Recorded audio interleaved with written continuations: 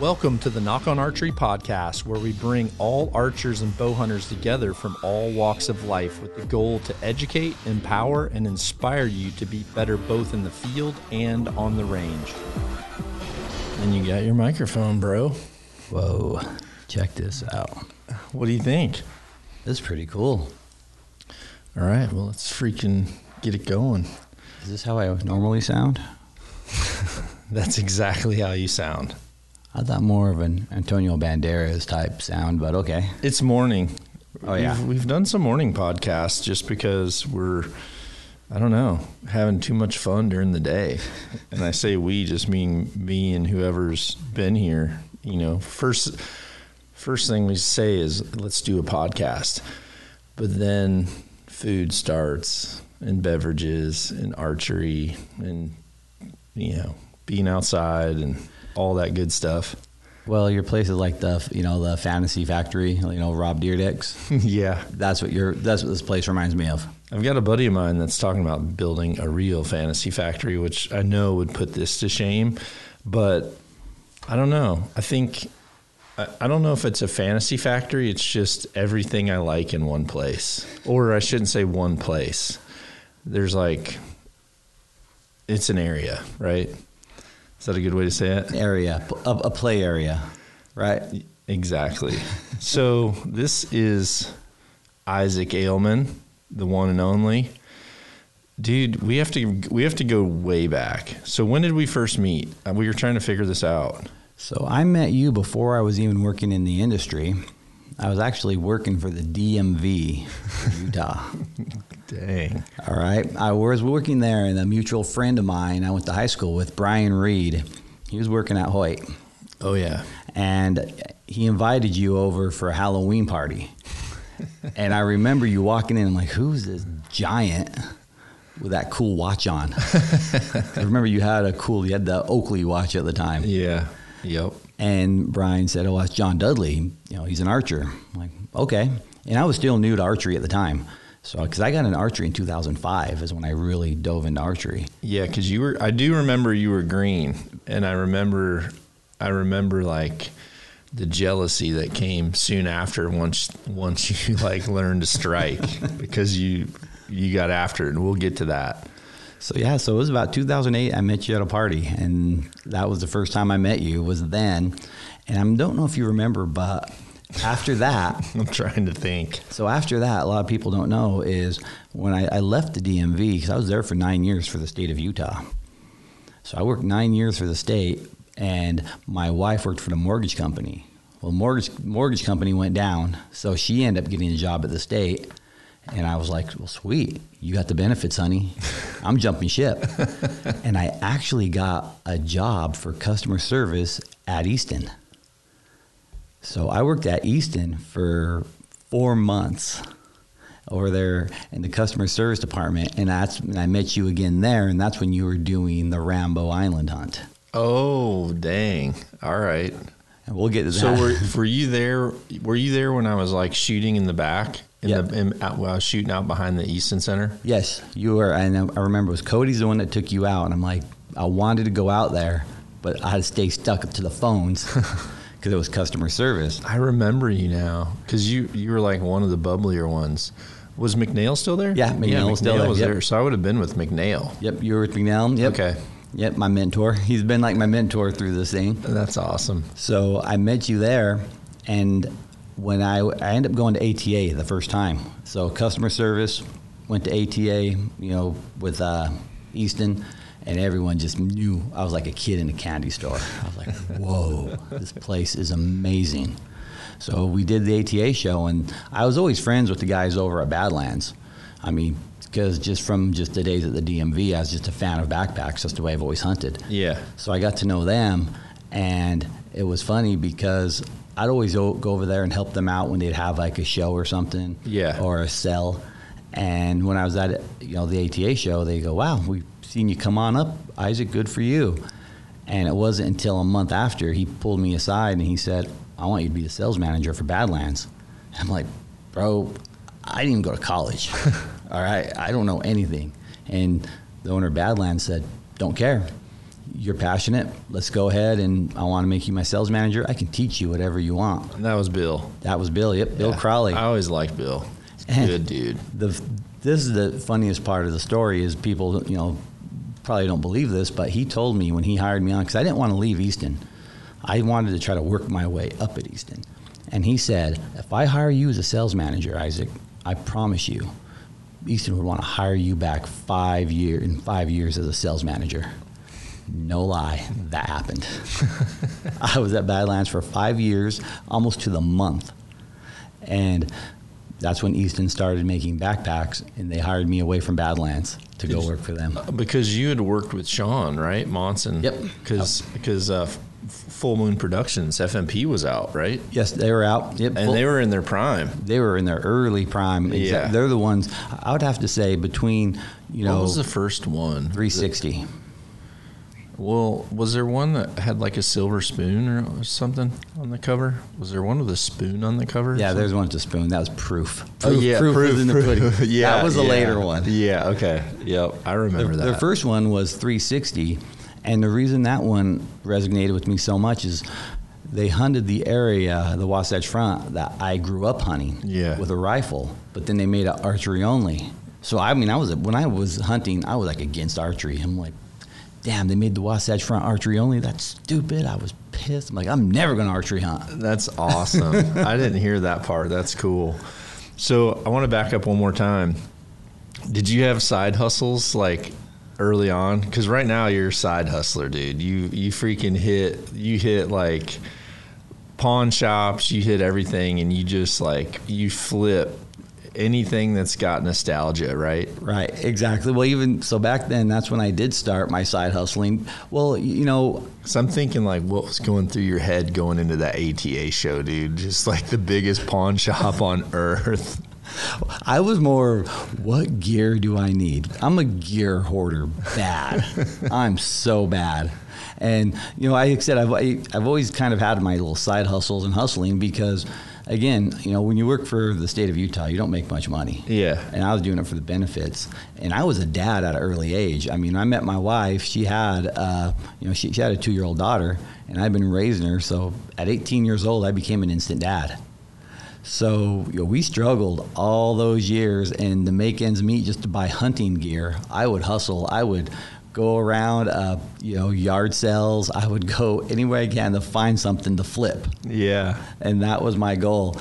Now, when it went to the ATA show, it didn't go much from, I didn't do much of the flipping. I did more of the bartering. Okay. The barter system.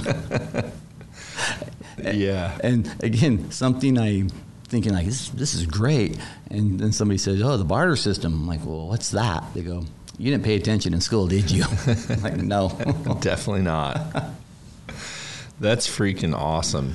So then you ended up, at Badlands, I think that's when you really started to like put some roots out within the industry because you were able to like call people, talk to people. You weren't like restrained within the cubicle walls of a customer service person on the phone at Easton. Exactly. Over at Badlands, they had me, they told me, you're going to be a sales manager. We want you to work with sales managers, the accounts, the sales reps, marketing, customer service. And one of the things was Badlands was so, it was kind of new at the time. Yeah, it was. We didn't have a budget. Yeah. And so he goes, give out free backpacks, get that exposure. That's your goal. And I'm like, no problem. Say no more. Freaking side hustle, here we come. Exactly. What do you Turn need? and burn, baby. And that's what it became. Amy went down to having a list of just people and just connecting people. Candyman Isaac freaking rolling in, bro. It's backpacks for everybody. Well, it's like that saying you always tell my son. I go, I want this, on my gravestone. It's not what you know. It's not who you know. It's who knows you. Oh, damn. All right. And if you look, that's where I started making all the connections because, again, the connection to you was Brian Reed, working at Hoyt. Brian's friends with Cooper, Zach. Yeah. Knew you. Started making the connections, and then you ended up in the office at Badlands. Dude, what if Zach becomes president of freaking Hoyt? I know. That is crazy. Is that nuts? That is nuts. Like, just everything from like that freaking, was it a Halloween party? Yeah, it was a Halloween Did party. I dress up? No, because you were hunting the front with Cooper. Oh, damn. That's right. That is right. Yeah, and Daniel, I think. Yeah, and Daniel was sleeping in Cooper's spare room. Yep. Because he had just started at Hoyt. He was new. I mean, all those guys were new. I mean, even Zach was pretty new. Zach was brand new. Yeah. Daniel was brand new. I mean, Cooper, it was at that time, it was Cooper and Jason Fogg. Let's see. That's who it was. Cooper and Fogg was like who were the manies. And I remember because when I first started at Hoyt, I was pretty lucky because no one could really get in the engineering lab. So I would go there, and Randy was okay with, like, I couldn't be in their little cubicle area for too long because I think Gideon had maybe just started as like heading up engineering, but they would let me go up above on that mezzanine. Oh, yeah. So I would go up there and just they would just bring me all kinds of different bows so I could put them together and shoot them in my draw length. And then I was just doing product reviews, like bow reviews. So I really wanted to learn because I had been at Mathews for 10 years.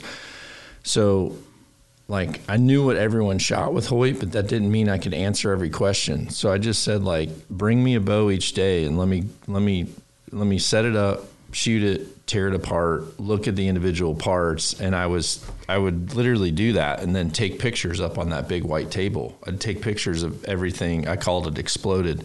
So I'd take everything off and lay it out like the bow had exploded on the table to where I could take pictures. And then anytime someone would ask me, at least at that time, hey, what kind of, what do you think of X, Y, and Z of a bow? And then I could like pull up that file and then I could see it exploded. And then as soon as my brain saw it exploded, it would construct it back together. And I could talk about like any model. But it wasn't because I even knew anything about Hoyt for so long. It was because those days just being able to go up above the mezzanine and take something off the floor and just blow it up more or less to where, I would take a whole puzzle piece apart, like dumping a box out on the table, and then my mind could put it back together. And that's how it started. Were you at Easton when I first, when I left Mathews and I was like on my own, I really didn't know what I was going to do yet. I just knew that, I knew that Mathews was butthurt and said either you work inside for us under our rules or you're not having a shooting contract, which was insane, especially at the time. I was had number 2 ranking and number 1 ranking, for international stuff for Mathews shooters. So it was just insane that it was like either you play in our sandbox this way or you're not allowed in type thing. So I knew that I was going to work for another archery company, and I talked to John Shepley, and then is it John Stram, who was at Bowtech way back? Was he like one of the original owners? And then Stratham or something, and then Struthers? No, that was Kevin Struthers, but he was there too. Okay. And then I talked to, George Tekmachoff and Darren knew right away when I left Mathews. They couldn't believe it. And they called and said, what are you going to do? And I said, I really don't know. I just know that I'm going to be in the archery industry. I'm going to, and I said, maybe Mathews will call me back tonight and this whole thing will just blow over. And they just said, well, if that's the case, we want, if it doesn't blow over, we want to talk to you. So I just said, I'll talk to you guys, but I'm not going to come to Hoyt because I'd had a severance. So I said, I'm not going to come to Hoyt, but we'll meet on neutral ground. And so I met them at Easton and went out back. And at the school, that target that's up at the top of the stairs with that bow on it? Yeah. That's the first bow the engineering department at Hoyt ever built for me. I mean, it was mainly Zach. It was mainly Zach and Darren. Okay. So they're like, we think this is the bow that you would shoot in competition because it best matched the specs of the Apexes, which I was shooting like lights out at the time. So I went to Easton and I said, well, I need to shoot the bows to make sure I can get along with a Hoyt. And I had appointments at PSE and Bowtech that same week because I was just going to kind of talk to everybody and just listen. But I went out back, and that's when I shot that 1428 out behind Easton. I know it couldn't have been more than like a year before you saw me there the first time. So I wonder if you were there. You might not have even known because it was so secretive, that I was even out there. Well, because when I was at Easton, I think you were already signed. I'd have been in 07, I'm thinking. Because I started Easton. 06 is when that was. Yep. Okay. So I want to say it was October 2007 is when I finally left the government job and went to Easton. So that's when, because you already, like I said, when you came there, you were doing the Rambo Island hunt. Yeah. So, which was a pretty dang cool hunt. It was fun. That was a good learning tool. Honestly, I think in the right situation, that would be a really awesome way for new bow hunters to get the experience of you're going to go to BC or Alaska and do a boat trip, a boat in, camp out type trip. It would have been perfect for that. A weekend hunting spot where we would take this shrimp. I thought it was a shrimp boat. It was like a shrimp boat, but it was on the Greater Salt Lake. It's in the Great Salt Lake, yeah. So there's this island. There's two islands of Great Salt Lake. There's Antelope Island, which you could drive to, and then there's Fremont Island. Yep. And Fremont Island's owned privately, and you can only get there by plane or boat. Yep. And you guys went, because I ended up hunting that same island a few years later. Yep. But you could only get there by plane or boat, and you guys took a boat out there. And I think it was the brine shrimp, because we have brine shrimp in the water. Yeah, it was. When I tell people it was a shrimp boat, there's a lot of people what are you talking about? But no, I remembered it was a shrimp boat, and the plane couldn't land because of the wind. Yep. And so they're we can't get you out there. And we're well, what's going out there? And they said, we might be able to see if you can pay this freaking captain to jump on the shrimp boat. And so that's what we did, dude. We just freaking, they barely got us to shore and then just kind of kicked us out. And they said, we'll come back at, whatever time.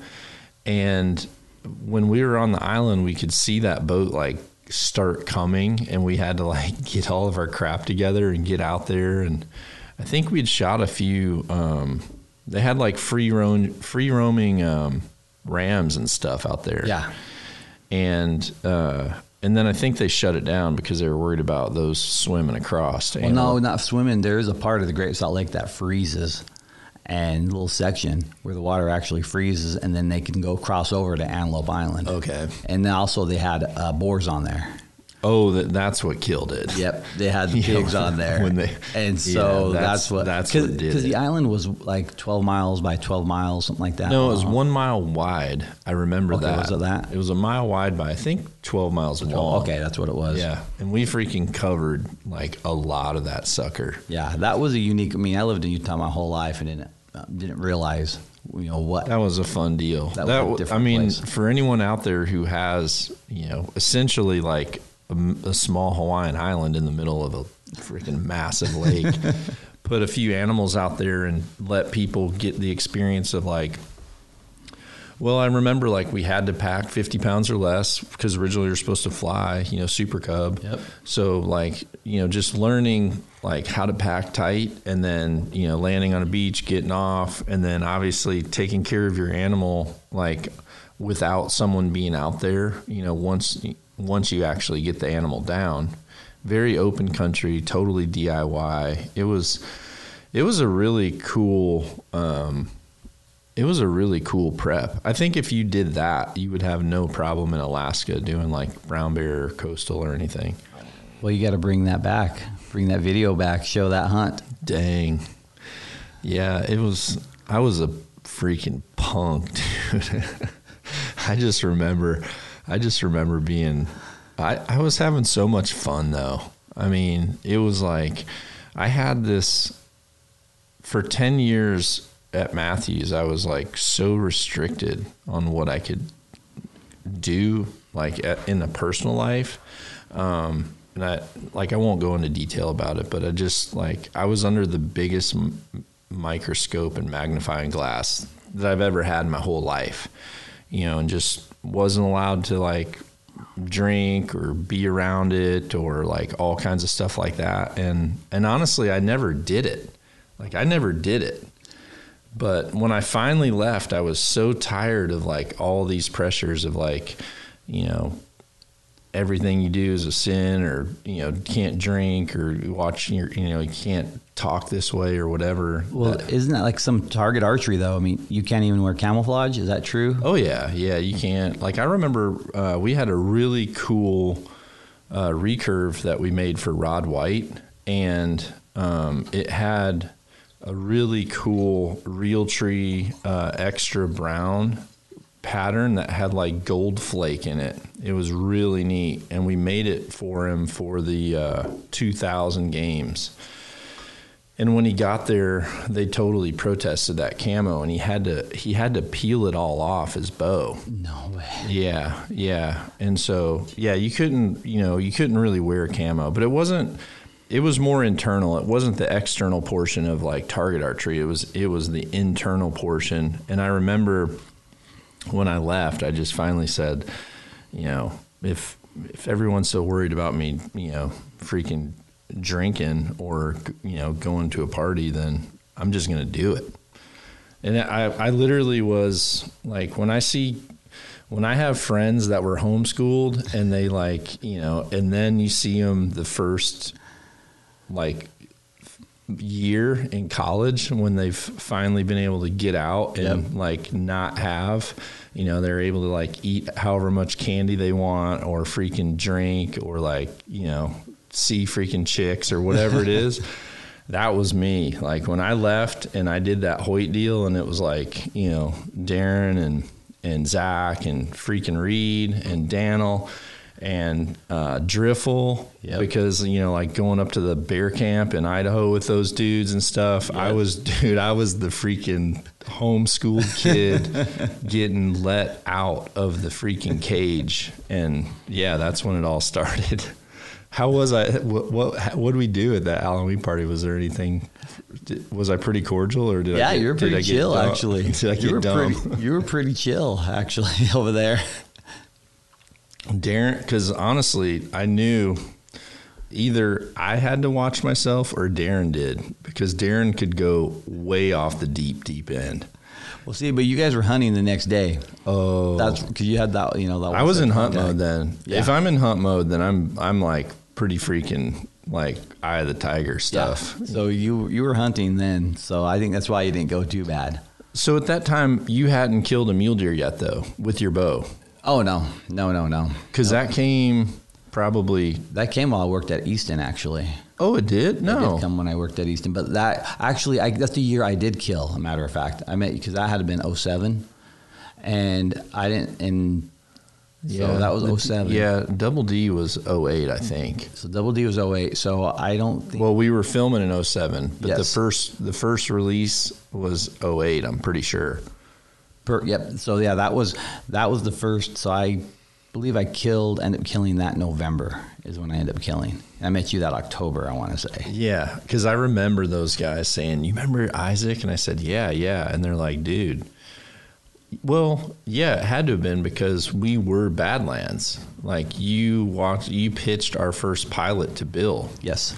And Badlands was like one of our financial supporters. Well, because it was at ATA, I was, again with Easton, I'm just a customer service guy, and I heard about your trailer to your Double D bow hunting. Yeah. Now, people got to remember, this is back in the day when, it was DVDs. It wasn't social media or YouTube. It was straight DVDs. Yeah. I mean. Or VHS. Yep. But you weren't anything unless you had, a DVD to show and bring to somebody.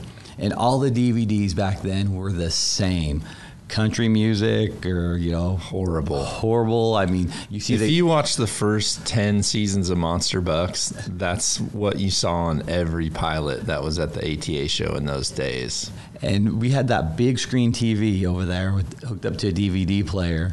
And I heard about this trailer, and I asked you and Cooper, and I remember you go, well, let's just put it on right here.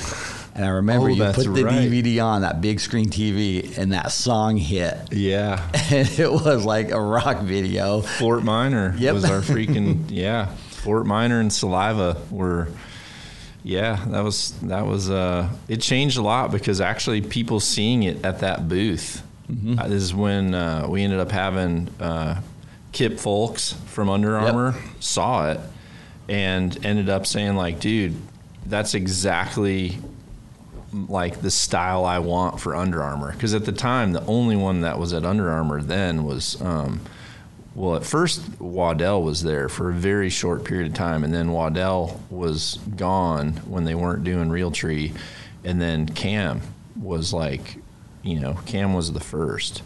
And yeah, but that's back when he was still with Eastman's, and he was still pretty green. I mean, not known. He was brand well. new with UA at that time. Yeah. And then I remember talking to Kip, and Kip was like, yeah, here's my number, and, here's like my personal assistant's number. And he's like, we're starting a UA hunt division. And at the time, back on that DVD, there were no camos yet on the clothing. No, there wasn't. It was solids. And they had heat gear and cold gear. And I remember when I went on that hunt, I remember thinking like cold gear is good for like in the cold. I didn't realize like you would freeze to death if you had that. Because I just put like that cold gear on, and you liked how you looked in it because it would suck everything in. Oh, yeah. But like the first jackets and stuff that they had were, they were all kind of like Gymshocky solids. Yeah, they were, huh? And yeah. But arguably the best beanie and the best gloves still to this day were like the first 3 years of UA's beanies and gloves. They were so freaking awesome. I wish they would get ripped off and I'd wear them again in a freaking heartbeat. But yeah, that's how it started. And then Jared from Lone Wolf like heard about it, and because I think Kip introduced us to Realtree and said like, hey, I really like these guys. I think we're going to work on Realtree with UA. And then Chris from Realtree ended up taking me over to Lone Wolf, and we put that pilot in with Lone Wolf. And that was kind of how it started. Yep. Well, if you remember, though, when it came to over at Badlands, we really didn't have a marketing budget.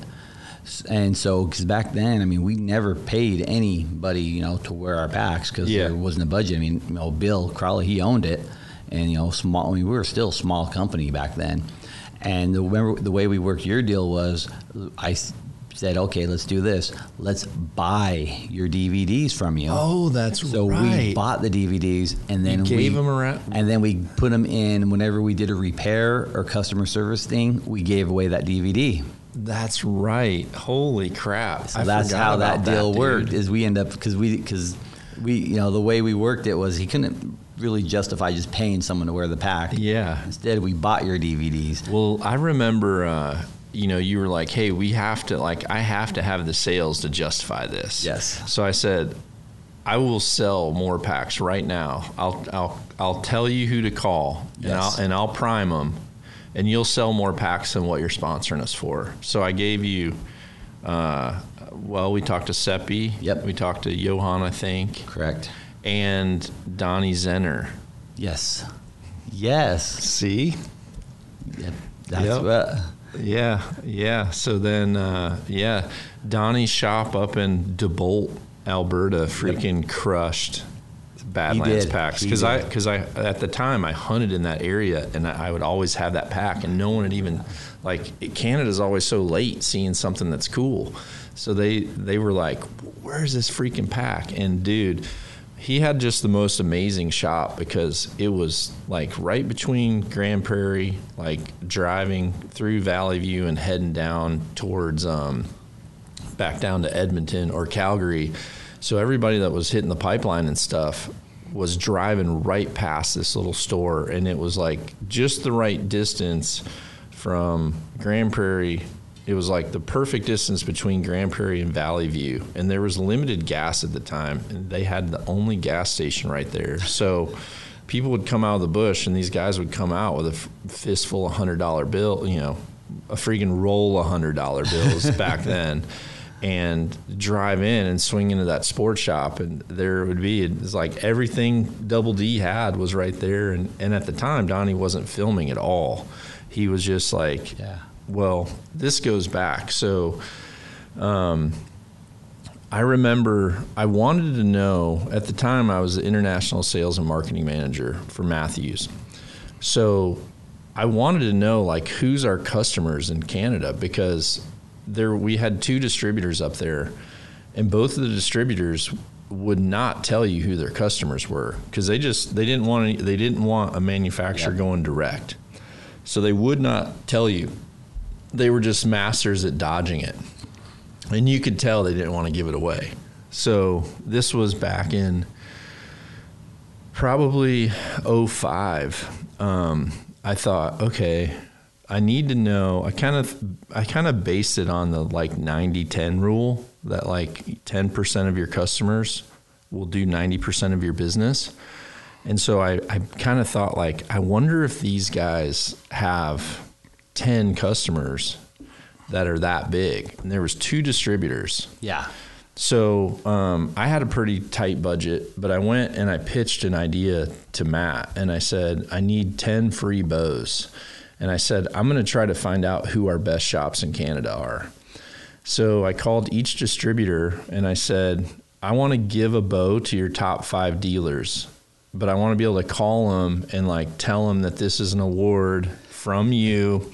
And, you know, and so, I like painted the picture of like, hey, we're going to call and like make you guys look awesome by giving this shop owner a free Matthews and a free Matthews Moment picture frame, and just tell them like, this is an appreciation of, you know, I think Trophy Book was one of the distributors, maybe Monson. And I said, and we'll tell them this is on behalf of Trophy Book, you know, distribution or whatever.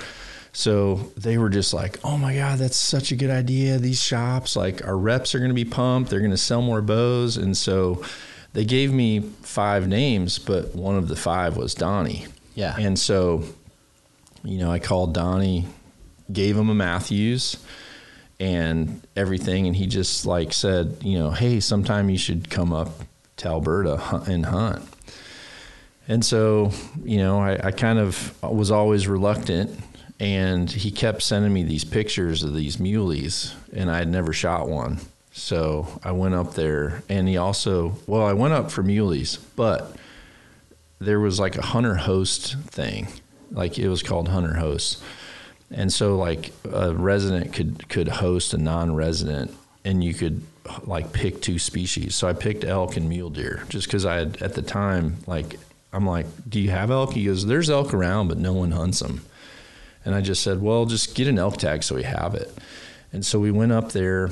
I met with him, and he had been sending me this picture of this one muley buck the whole time. And he was saying like, opening day is blah, blah, blah. This is opening day. Make sure you're here. And I said like, dude, I can't take vacation in August. It was not allowed. So I had to wait till September 1st, which was like a week after season. You know, September 1st, vacation was back on the plate for employees, but during August, because it was our busiest month, we couldn't. So I freaking got on a plane, flew to Canada, and, you know, Donnie's, I'm like, dude, I can't wait to see that buck. And he's like, oh, he's right in here. He had already killed that sucker. Because he's like, dude, someone would have killed that buck. I had him 2 patterned and stuff. So he shot this really cool buck with these deep, deep forks. And so we ended up going out, and Donnie and all of his buddies had never seen someone shoot 100 yards. And he had this moose target. And so when I got there, I do what I do at every camp, shot a couple at 20. Mm-hmm. And then I'd like, after I shot a few at 20, he like kind of was shooting, and I just was waiting. And then when he was done, he's like, are you still wanting to shoot? I go, yeah, I want to back it up. And he's like, what do you mean? I just said, well, I want to check my scale. I want to make sure like my ballistic scale is on. So I said, I'm going to shoot my closest and my furthest. So then I went back to 100 yards and he had this big moose target because he had like a little 3D club there. And I just reined in this bomb at 100 yards, and I was shooting white veins with pink fletching then, and you could just see it the whole way and freaking hit. And then he's just like, holy cow, dude, that's a freaking like 10 ring or whatever. And I said, yeah, that's good. That's where it's supposed to be. And then, because he had never seen a slidable sight, I had my Sherlock, with a lethal weapon head on it. And then I shot the next one, and it like cut a freaking, because I was shooting Whack-Ums. Very first Whack-Ums. Yes. And for those who don't know, that's like a striker. Yeah. Sliced the vein off. And I just said, let's go hunting, dude. And so we got in the truck and started going out, and we literally come across this, I'm trying to think it was wheat. We're going across this wheat field, and like as we're driving, I look and I said, dude, there's a big rack out there. And he said, what? And he like slowed down. I said, look, there's a big rack out there. And he's like, dang, that's my brother's place. And he said, oh yeah, that's just an elk. And I go, there's just an elk like bedded out in the wheats? And he goes, yeah, they do. And I said, I said, dude, can we hunt? He goes, yeah. He goes, well, let's just see if he's interested. And he like steps out of the truck and just starts doing a hoochie mama, like over the top of the truck. And this bull, like you could see the rack, and it's about 250 yards off the road. You could see the rack just swing around, and then up stands this bull. And he's just looking, and he starts coming, and I'm just like, what in the heck is happening? Because at that time, this is almost 20 years ago. One, there was way less elk. Like Alberta has awesome elk. They do have amazing elk. They're not on the high end, but when it comes to like someone that wants to learn how to elk hunt, it's a great place. And I've said that a lot of times. So this thing starts coming, and I'm freaking out. I'm like, he's looking at us. I'm just freaking. I'm like, dang, dude, you blew it. We could have stalked him, He's just like, I don't know. And they all kind of came probably halfway to us, and then just realized like that's a car calling to us. So he just turns around, but he wasn't freaked out, and he just started heading back and went back out there and bedded down. So I said, let's try to hunt that thing. We got out, went down the timber line, kind of got the wind right, and then I said, just give it like 30 minutes. Started calling again, and sucker stood up, started coming, and like Donnie didn't know how to like fall back and call, and he didn't have a call, it was a hoochie mama. And at the time, which later he ended up winning like the Canadian championship for elk calling. Like you fast forward 5 years, this is what like tricked it off. And he ended up getting in some trouble too. Like full disclosure, I don't hunt with Don anymore. Once he like kind of, he made some mistakes of people that just got too deep into hunting. And, but anyway, we're going down there, and this bull would come and he would stop. He would literally stop at like outside of bow range. Let's just say that, and then he would stop and he would sit there and bugle and bugle and bugle and bugle. And I'd be like looking back at Donnie, like freaking keep going backwards and just pull him to me. But it wasn't registering how a caller should work. So anyway, this bull would leave and go away, and he'd come up and he'd say, well, how close did he get? And I'd tell him.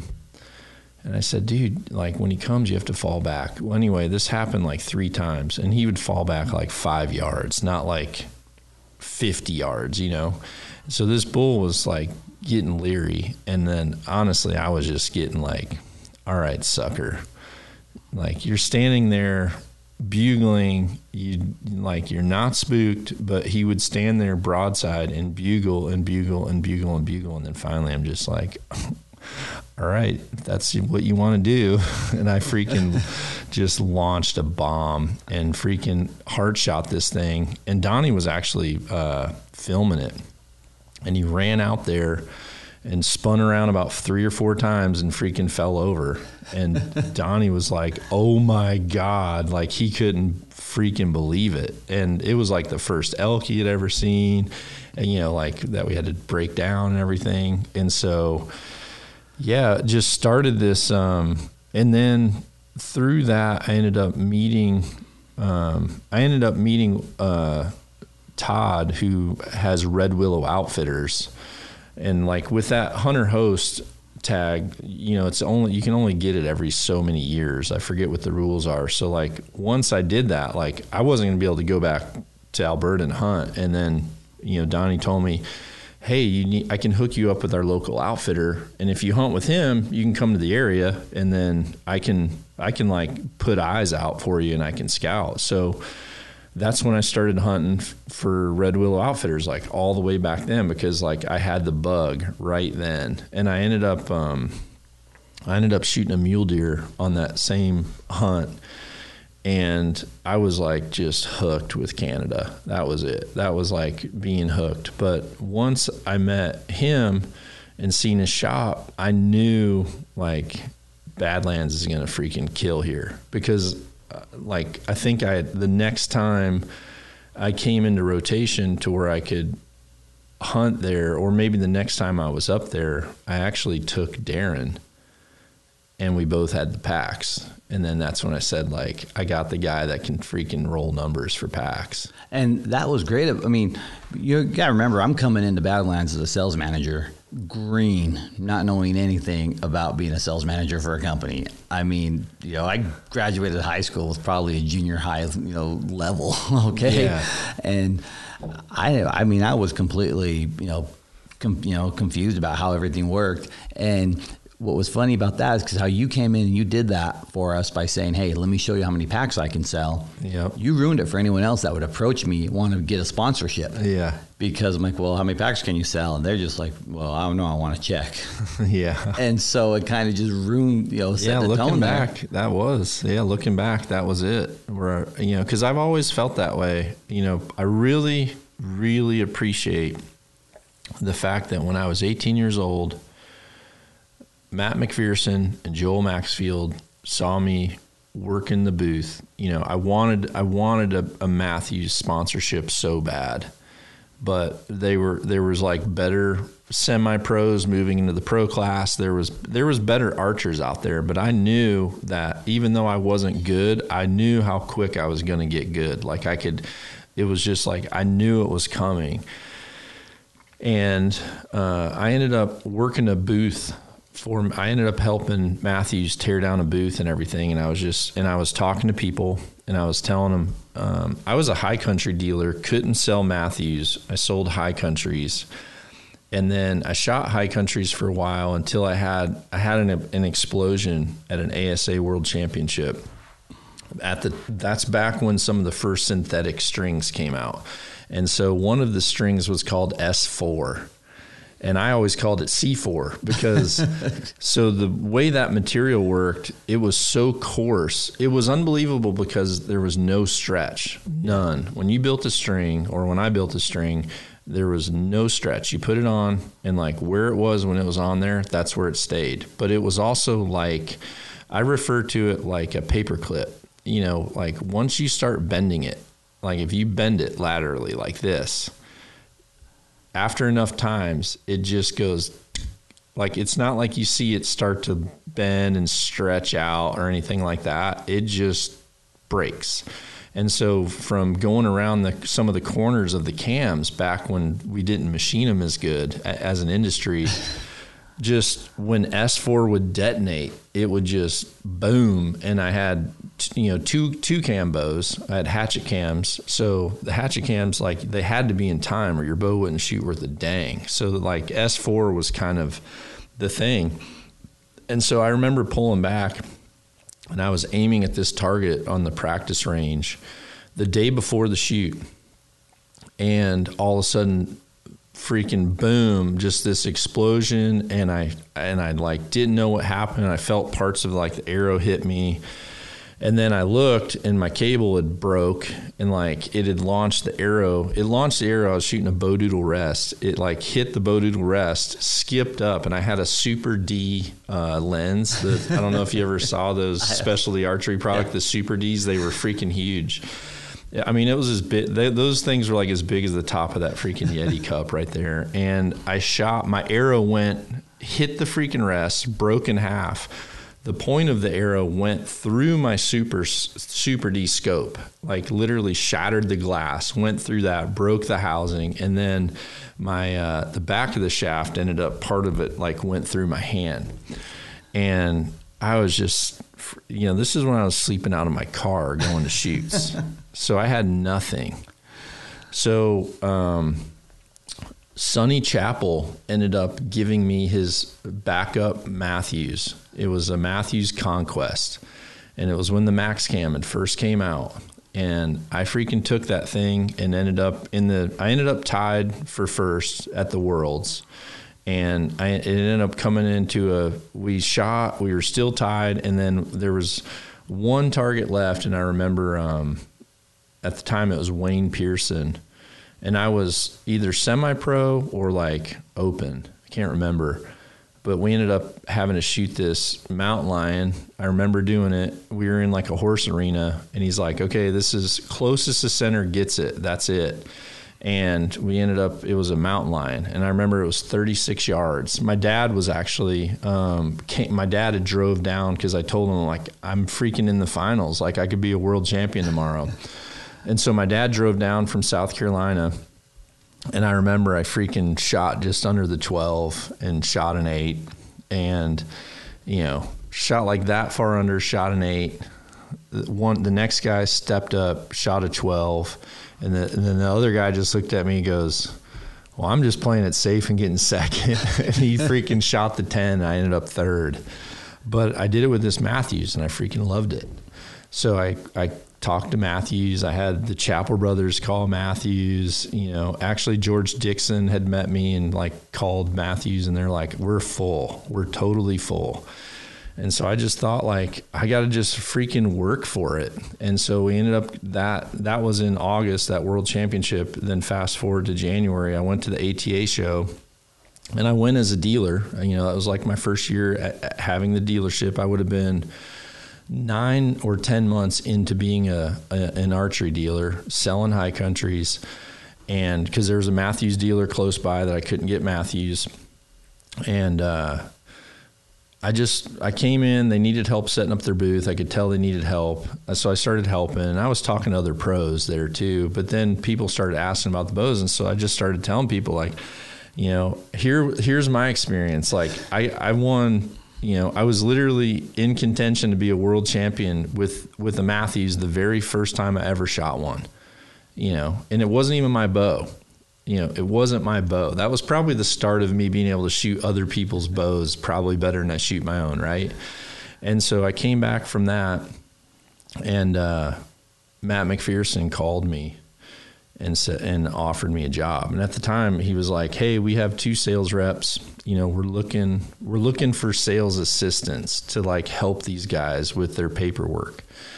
And he just said, I feel like you were so personal, like, would you come? I ended up telling him no like 3 times because I said, I just started a shop, blah, blah, blah. And then, Matt, I think Joel ended up calling me, and he said, hey, we're going to offer you 1 free bow and 1 bow at half off. And then we're going to give you 2 polo shirts and 2 hats if you want to shoot for Matthews. And dude, I freaking jumped on that. I was so pumped. 2 shirts and a hat. You're like, I'm all in. Dude, I did. And I drove. So I ordered it, and I was so freaking pumped, and I wanted to shoot it in Gainesville, Florida, February.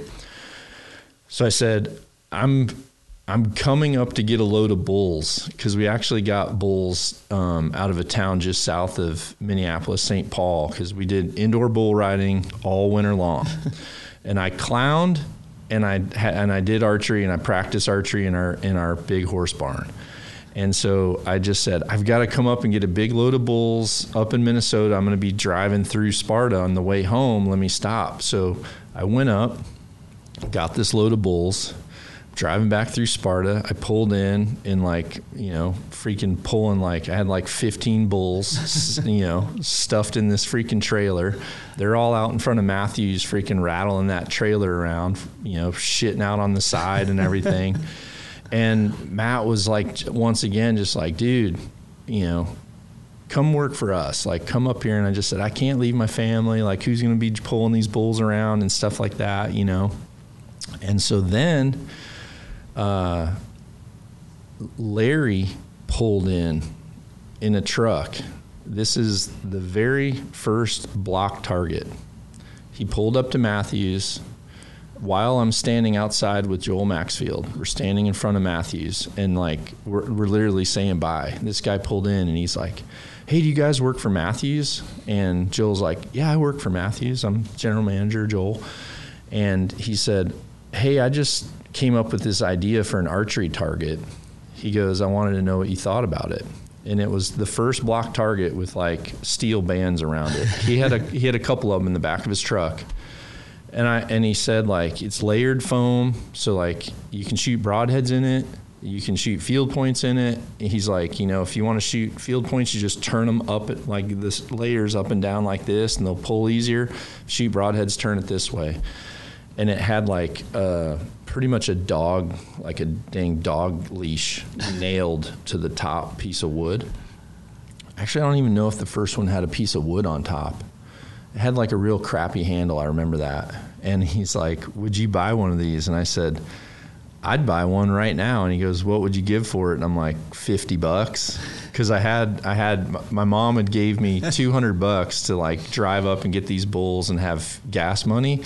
And so I had just filled up in Sparta, like right then. And I think I had like $50 and some 20s in my pocket. And I knew I was only an hour and a half from home. So I'm like, give me $50. And I bought the first block target out of the back of the truck.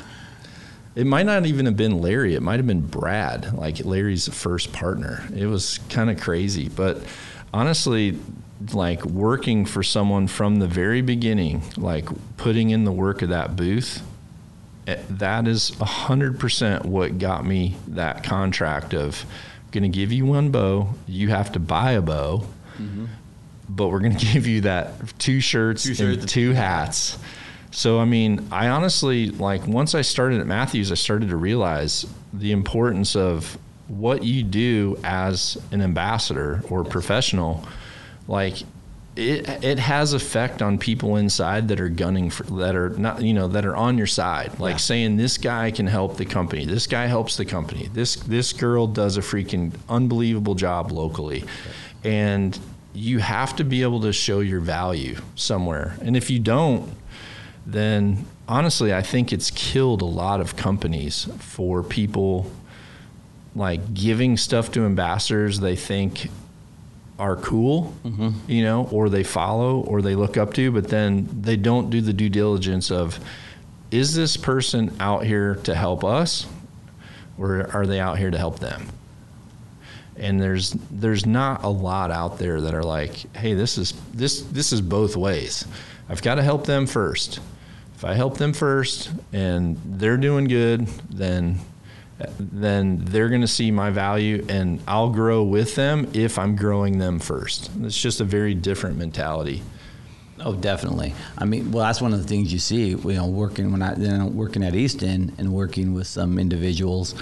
It was to the point to where, you see those individuals are, well, I need you to share my stuff. I need you to like my stuff. And you start realizing, wait a second, you're using Easton to grow you, not trying to help grow the brand. Yeah. And that's what you see a lot of now. I remember that vividly. One time I didn't have a lot of in-depth conversations with Randy Walk, but I remember one time him telling me, he kind of just, I came up to him and there was something going on at the Hoyt booth. And I think, I kind of think he was just watching someone interact, like, someone that they had there signing autographs or whatever. And he just had like kind of the savvy to know. He just said, what's weird about this is, these people come here and, we bring them on to help grow Hoyt. But then they just want Hoyt to grow them. And he said, and then that person, he's kind of pointing, he said, then the next step is they will then use what we built of them against us to try to go to someone else. And he said it's such a weird parallel. And it's true. It's very true. And it's one of the things that I think somewhat hurts the industry. I agree. I feel like people that do enough for a company to where the company reaches out and says, hey, thanks for what you're doing. What could we do to pay you back? Yeah. That's a better position to be in, I think. Oh, yeah. All right, so let's move forward to your first mule deer, because it was a beast. Well, that was actually my second. Was that the second? Second and my third. The second and third were crazy. Yes, they were. Everyone needs to keep in mind that everyone at Hoyt was legit diehard Wasatch Front hunters. Yes. They freaking spent a lot of time. And for people who are listening, don't know, so the Wasatch Front is an area in Utah where they basically shut it down to rifle hunting, and they made it an archery-only unit, and they let it run until the end of November.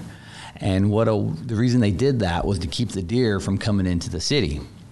But by doing that, making an archery-only unit throughout the years, they kind of turned it into a trophy unit. Oh, yeah. I mean, it was, it's rough terrain. No horses, no ATVs. It's you have rough. to walk it's in there. It's 100% rough. And it's steep. I mean, you're gaining, 2 miles, you're gaining 2,000 feet, vertical. I mean, within 2 miles.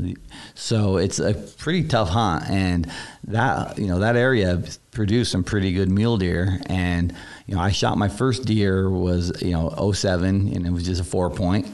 And from there, I was obsessed.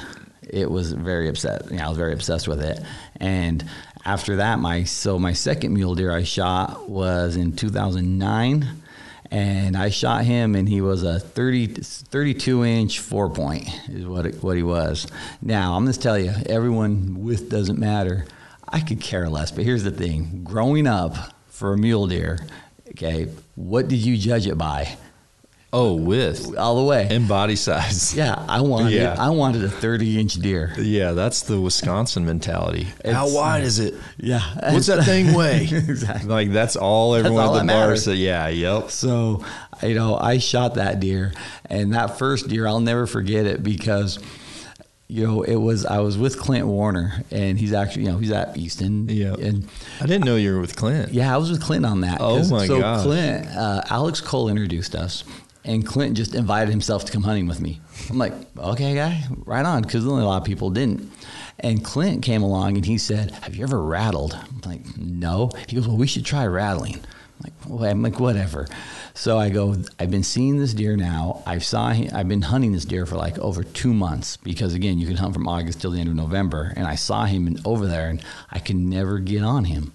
I mean, and then I found out 2 other local guys were hunting him. So we were all hunting this deer, and it was a big chase. Was it someone I know?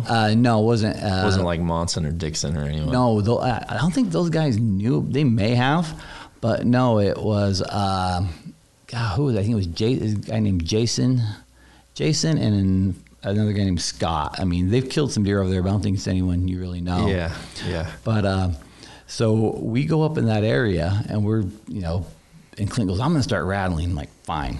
So what does he do? He breaks out, starts rattling. I'm fine. I grab a sandwich out of my, backpack. I'm like, this guy's making so much noise. This is embarrassing. Oh man, I'm sitting there eating my sandwich.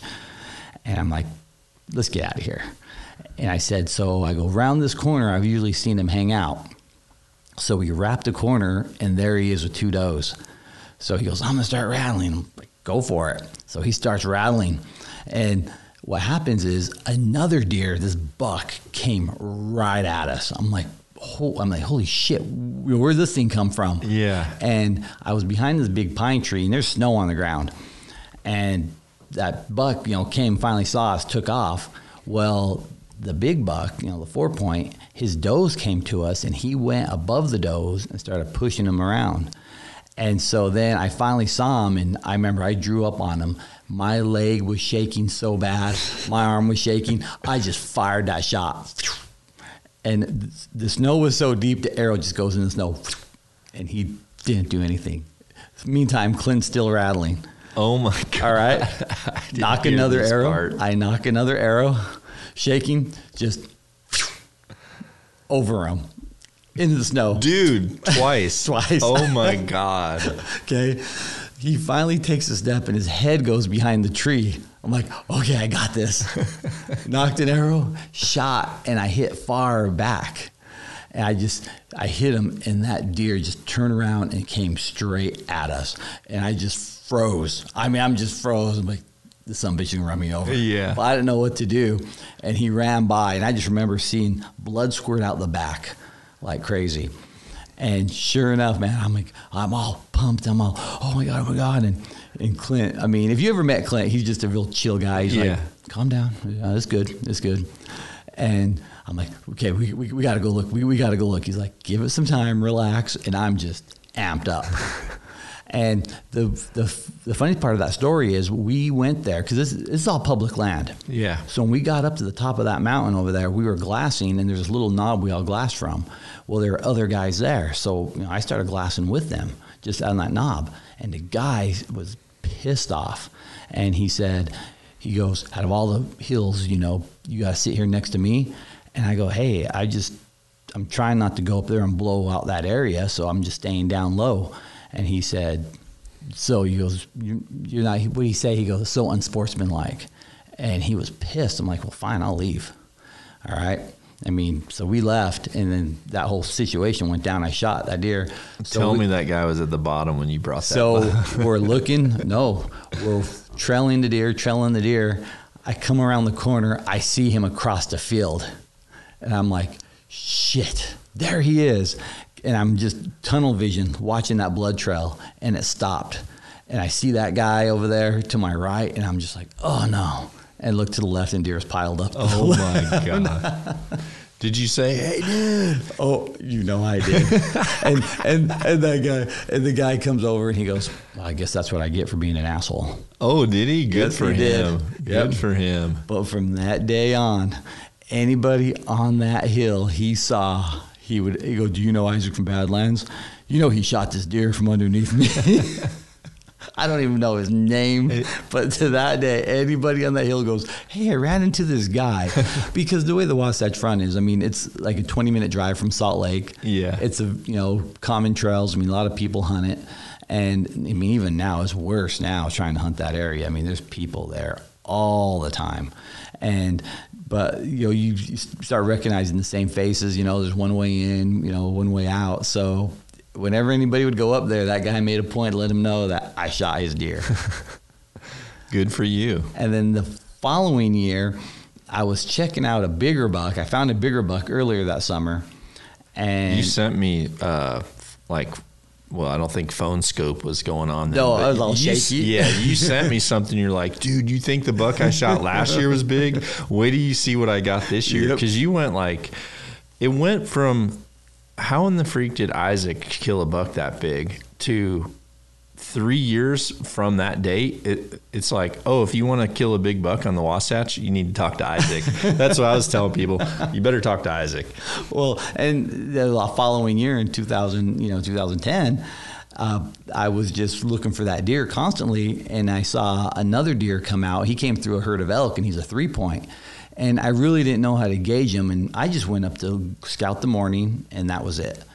And I saw that deer, and I went up after him like, I'm a 3-point for my third deer. That'd be kind of cool. Yeah. So I ended up shooting that deer at a long distance, and he beast. And I remember I hit him because again, I hit him and he dropped. He fell back.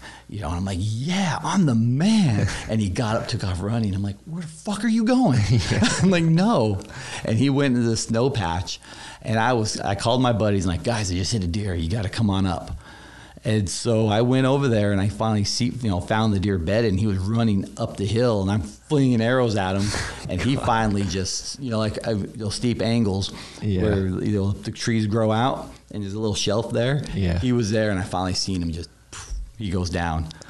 And I was out of food. I was out of water. And I told my buddies, I'm like, I just shot a 3-point.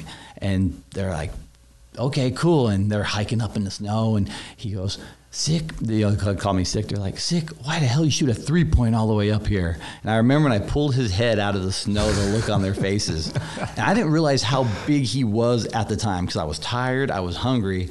And it was like he ended up being a 32 inches, 183 point. Dude, that is so freaking rad. Yeah, I remember that. I remember talking to Darren and Daniel, and they said, dude, freaking Isaac just killed like the biggest 3x3 I've ever put my hands like I've ever seen.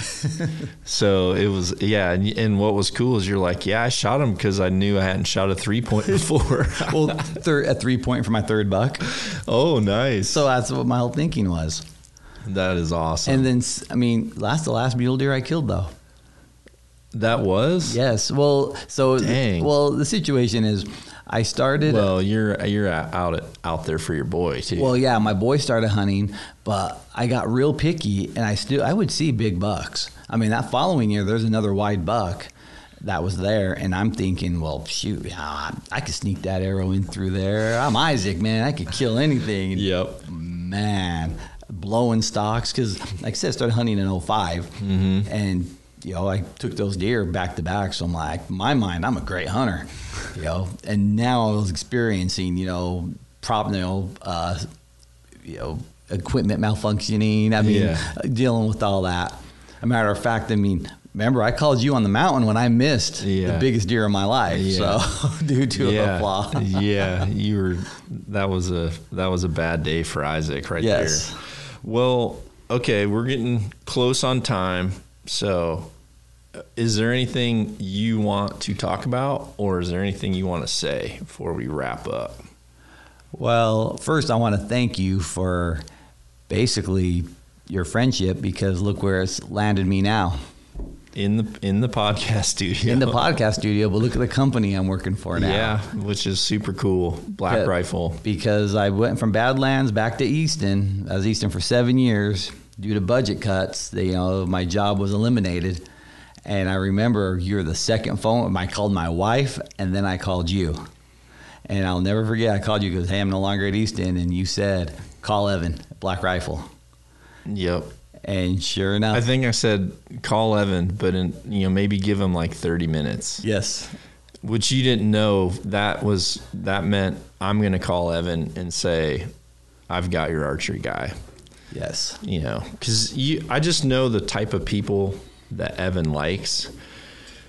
And I also know like how unbelievable the growth of archery within the veteran community is right now. And, Black Rifle, JT, Matt, Tom, Logan, Evan, everybody, right? Everybody there. It's just the perfect family for me to be able to say, oh, someone that needs archery? Like, tell me where I need to be to help them. Yep. And then now, like, Black Rifle is freaking, like, almost everybody in there shoots bows now, right? Oh yeah, you're looking at the owner of a company that went and said, all right, go buy bows from PSE, buys buys the Noctuits, gives them to me and my son. So my son now works at Black Rifle Coffee. Yep. And full disclosure here is, funny thing was, when I went to Evan, he put me on as a contractor, put me on a retainer first. And then my son was helping him build bows. They hired my son before they hired me. Word up. So, because people will say, because there has been some people that said, "Oh, you're just riding your dad's coattails," to my son. I'm like, wait a second, no, he got hired before me. Because I remember when they offered him a job and gave him an offer letter in August. I'm like, guys, I'm still contracted. Hello? That's I'm like, awesome. What's going on here? And they're like, oh yeah, we'll take care of you. And he got hired first. That is freaking savage right there. Yeah. That's a classic Evan move too. So with my boy being the full-time bow tech over there, Evan buys bows for the company, and he tells us, give them to employees. Yeah. What a Noctua, a brand new PSE Embark. Yeah. tells them, let's go and shoot. Yeah, and I mean, we talked a lot about, obviously, some of our past was, Hoyt, Matthews, how it was all intertwined. But, now, like, when I left Hoyt and looked at everybody and shot, last year I shot every bow again. I got a bow from everywhere. I shot them all. And I also had conversations with multiple people, and my vibe at PSE was like, because they're very veteran oriented too. Yes. Like, they are very veteran oriented. Pete freaking, does a lot for Pete is a good, like, a very soft heart, goodwill person, and he has just the most dynamic group of individuals around him that freaking, no matter what is going on, whether the wind's blowing at your back or whether the wind's in your face or whether the wind's totally coming from the side and near blowing you over, his team freaking always, like, gets the boat to the landing. They always do. And it's just so refreshing to me to be part of a group that gives me the ability to create if I feel creative, support if I feel supportive. If I need bows for people, like, I can do that. I think it's kind of the perfect, like, ending, for me to be somewhere where I've got all the right support for people that, like, right now I have this, and you're obviously in that group now, thankfully, but, like, I just have this amazing group of people that are fanatic about archery. It's very therapeutic to them. Yep. To where it's not business, it's 100% pleasure, and it's allowing me to have pleasure again out of archery. It's allowing me to not, like, have the political BS that I need to worry about or anything like that. It's like I just have this ridiculous support network that's allowing me to, like, see opportunities to grow the sport of archery or help people. And there's tons of other companies around it, whether it's, Bird at Sorinex or, Jocko bringing in people he knows, or, Andy, or, Sika, you name it. Like, I've got so much awesome support. And then, it's a perfect community. And then you top that off with, like, the Knock On Nation, obviously everybody watching this, everybody listening, everybody, watching the instructional stuff. It's freaking overwhelming. And it's like, it's overwhelmingly humbling, if that's two words that go together. Well, like, that's what it is. Well, you're changing the way archery is kind of viewed in a way, because before, me coming into it, you either had to be a hardcore hunter or you had to be, elitist professional shooter, right? Yeah. And there was really not much for 3D shoots and everything. There wasn't, for us guys who just like to hunt and shoot and have fun, it was really not a place for us. And now with you and Total Archery Challenge kind of putting that, bringing in the middle, and then the people we're working with, like Black Rifle Coffee and everyone. Yeah. I mean, Evan says, have fun. We'll go shoot. He said, we're not keeping score. Yeah. And there's people out there who are like, why are you shooting a 3D course you don't keep score at? Because it's fun. Yeah, I'm trying to be better, and if I can come off that mountain without eating an arrow up, like, I just was 100% on a hunting season in my mind. Like, exactly.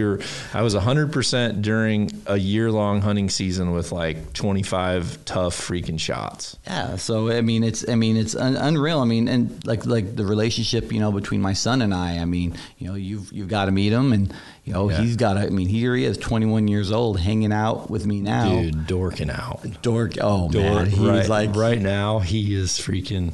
He's gonna be this kid that, like, gets to talk about, like, when his dad, like, was a freaking stage manager from Metallica and he was always freaking there, just getting to freaking ride out the concerts and all the parties. And well, that was the best. I told you the story. He was where he got out of high school, was a bow tech at Shields, and he came home one day and he's like, so Dad, hey, do you know John Dudley? Because again, he grew up in the archery industry, knowing people. Yeah. He goes, Dad, do you know John Dudley? And I go, son, John Dudley knows me. He's like, really? I'm like, yes, son.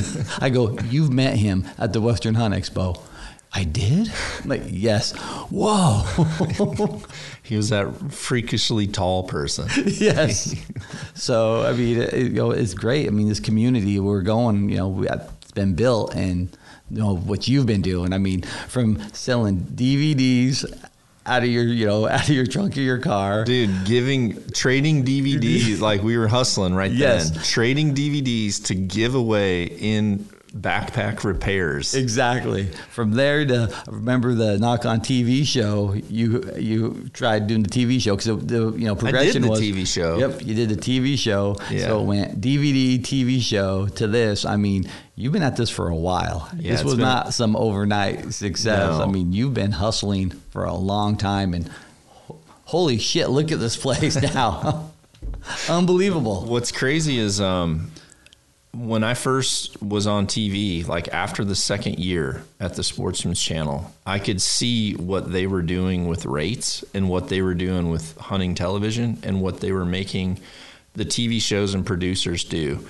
And I told them, I said, this is 100% a dying business plan, because I know internally if I was at any company I was with, which at the, I still consult for a lot of companies that I don't even talk about, but I consult for companies, and I knew dang good and well that this model to charge this much, and then charge the show X amount, and the only thing you're really giving them is commercial time, but then the network to fill their gaps on blank time, they would undercut the TV shows and they would sell remnant ad space back to the manufacturers for a third of the price as what the TV show, like for me, I knew if I bought this time slot, I literally have 6 minutes that I can sell to advertisers.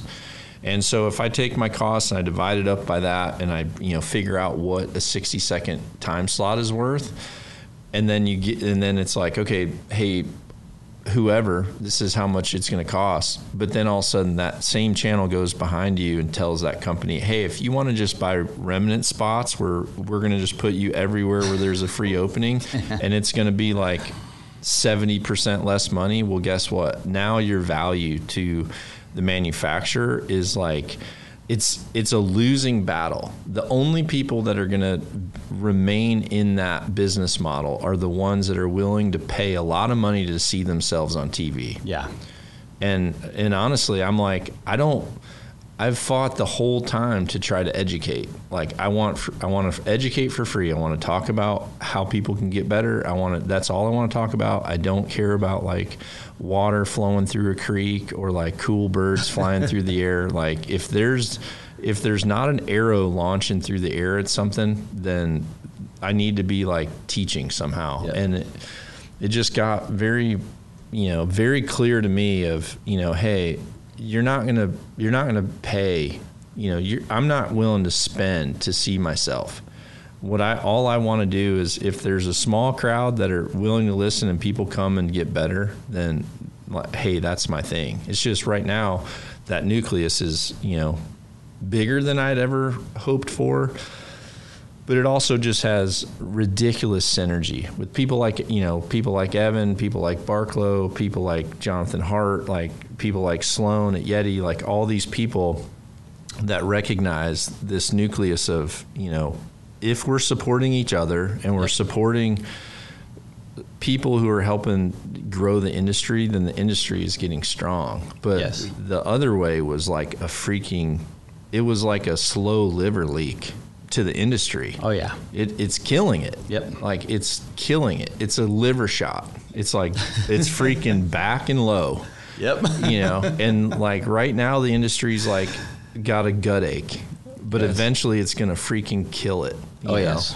The way it was going. So Bro, I freaking love you, man. I love you too, man. Yeah. This has been great. This has been so fun. We didn't even talk about shooting. I'll talk to Junior about all the shooting Yeah, let him stuff. talk to him about the shooting because he's excited about this, and I mean for him growing up, and I mean look, like I told him, right now you and I are traveling across the country to shoot archery, do archery stuff together and get paid for it. I go, son, nothing lasts forever, so just make sure we enjoy these moments. Heck yeah. Because this is a dream come true that I never thought could happen. And here we are, my son and I, side by side, and then hanging out with you, watching you kind of grow to where you are now. Even Sharon, like Yeah. we were talking when I first went to Badlands, we went out and you're like, hey, we want to make a pack for a lady, because Sharon hated wearing guys' backpacks because she's so petite. So we went out, me and Sharon went to Badlands, you guys measured her, and Harry was there and was just like little.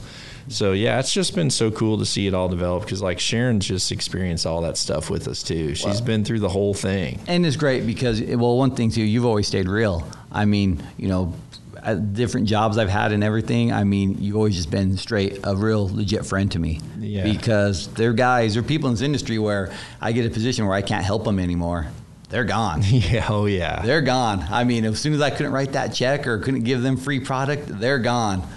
And here I am. I mean, I love it when people do that. The sooner the better. Yes, exactly. I mean, honestly, the sooner the better. It's like, hey, if you're very one-dimensional, like freaking let me know, because I want less friends that are freaking solid. You exactly.